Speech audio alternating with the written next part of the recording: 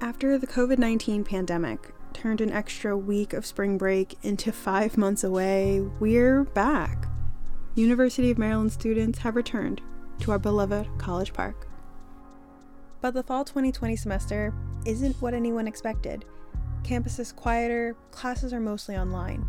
Students are monitoring their health, social distancing, and getting mandatory COVID tests. And there's the ever-looming threat of a positive test and being sent into quarantine. Welcome back to Offbeat, a podcast by The Diamondback. In our first episode of the semester, we're bringing you stories and answers about quarantine and isolation housing, the good, the bad, and the boring. I'm your host, Anastasia Marks. We start our stories in the Graham Cracker, the area just east of Route 1, where many fraternities and sororities are housed. The only way I've been coping is counting down the days until I get out.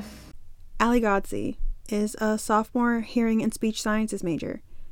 She moved out of her sorority house on Knox Road and into isolation housing after contracting coronavirus. I wish I could tell you what it smells like, but I have no sense of smells. After a massive storm earlier this month, Allie posted a video on TikTok about living in Leonardtown.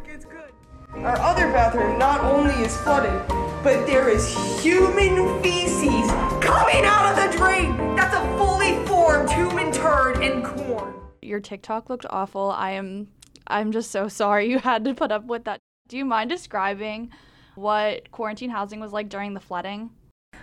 So we didn't really notice until I went to go take a shower because obviously neither of us could smell.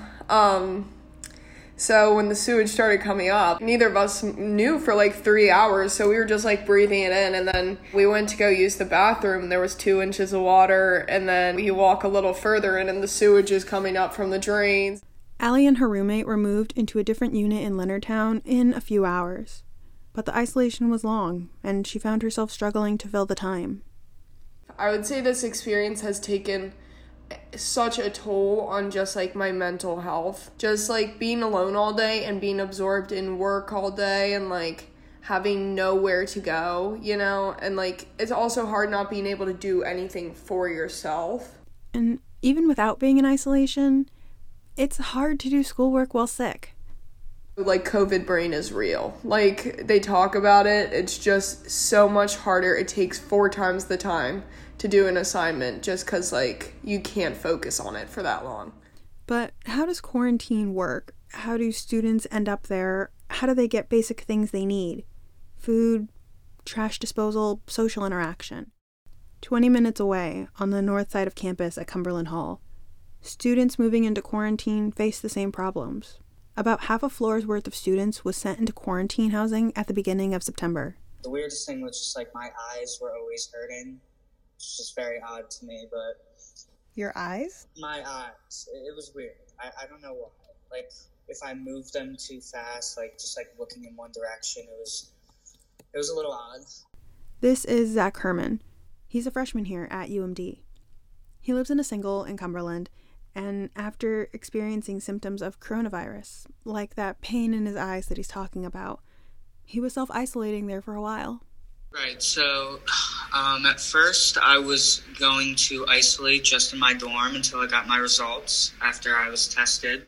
I didn't have a roommate. There was really nothing to do but sit, do work, watch TV on my computer, just try and make the time go by.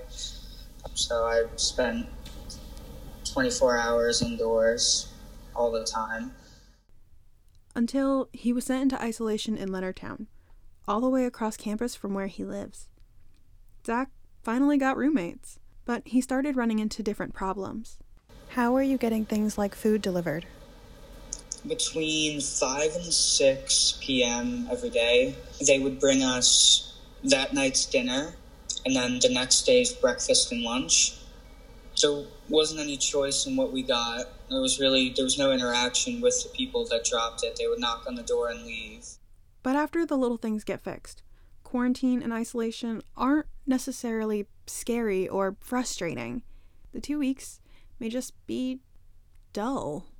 I'm Chris Jadida, and I was in quarantine housing for a long 14 days. Chris is a sophomore finance major. He lives in his fraternity house, Phi Delta Theta. After another resident of his house tested positive, members of his fraternity were all tested. Chris and others that were positive had to move from their house, which he wasn't expecting. We thought we'd be able to quarantine just in our own house and just kind of take it upon ourselves to do the right thing. I didn't realize how in the corner Leonardtown is. It's very off campus, far from a lot of places. And my room, it looked like a bigger freshman dorm room, really. Chris was asymptomatic, so he didn't have to worry about feeling sick on top of being in isolation. And he was still on his house's dining plan, so food was a lot easier to arrange so long as people could take it to him. But that doesn't change the fact that quarantine can be really boring. It was definitely isolating, a really, really isolating feeling. But we managed because you find your outdoor time, and it was honestly pretty good for the start of classes because it was very easy to concentrate. I had nothing else to do except schoolwork. So, do you have any recommendations, anyone who's going into quarantine housing, of things they should do, tips, tricks, whatever? Yeah, try to get into a schedule. It's easy, if you're not going out and doing things, to kind of just sit around all day and not do much and get very bored. One of the big complaints some people had in quarantine was the lack of communication with the university.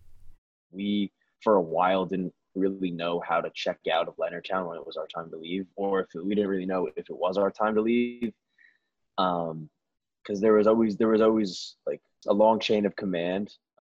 Allie had the same issue, trying to leave her first apartment. You know, the one that flooded.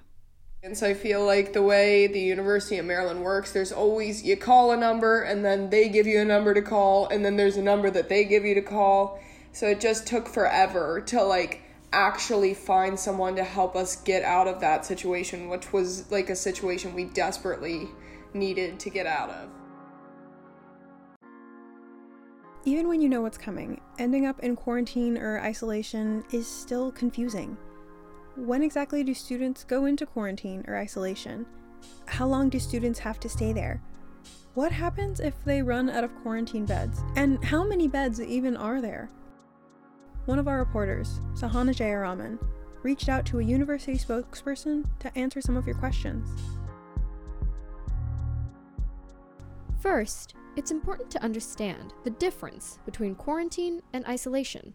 Quarantine housing is for students who have potentially been exposed to the virus. Though these students may not have symptoms or ever get them, they have to be in quarantine for at least 14 days after they were exposed. On the other hand, isolation housing is for students who have tested positive for the virus. They have to stay in isolation for at least 10 days after their positive test or when they first saw symptoms. But what if students still feel sick after those 10 days of isolation? Well, the university says that it's prepared to accommodate those who still have symptoms, even after the isolation period. Anyone showing symptoms after 10 days won't be able to check out of isolation housing until they're cleared by University Health Center staff. And what happens if we run out of quarantine and isolation beds? UMD is prepping more space, just in case. 3 empty dorms on campus, Caroline, Wicomico, and Carroll Halls, may be used as quarantine and isolation housing in the future, if needed. But this doesn't answer the original question. How many quarantine and isolation beds does the university have for its students? As of Monday, September 28th, the university has 162 units available for quarantine and isolation housing, but we're not sure how many residents each unit can house. About 64% of the available on-campus quarantine and isolation housing units were occupied. The university's COVID-19 dashboard says more rooms will open up as they're readied for use. Hopefully, we've cleared a few things up for you. Stay safe, Terps. As always, if you have a question you want us to answer in a future episode, tweet us. We're at DBKOffbeat. You can read all about UMD's handling of coronavirus and see our COVID dashboard, which is updated daily on our website, dbknews.com. This episode was created by Kimmy Fleming, Rosa Pio, Sahana Jayaraman, Jonathan Tricasio, Clara Longo de Freitas, and myself, Anastasia Marks. Thanks for listening to another episode of Offbeat. We'll talk to you soon.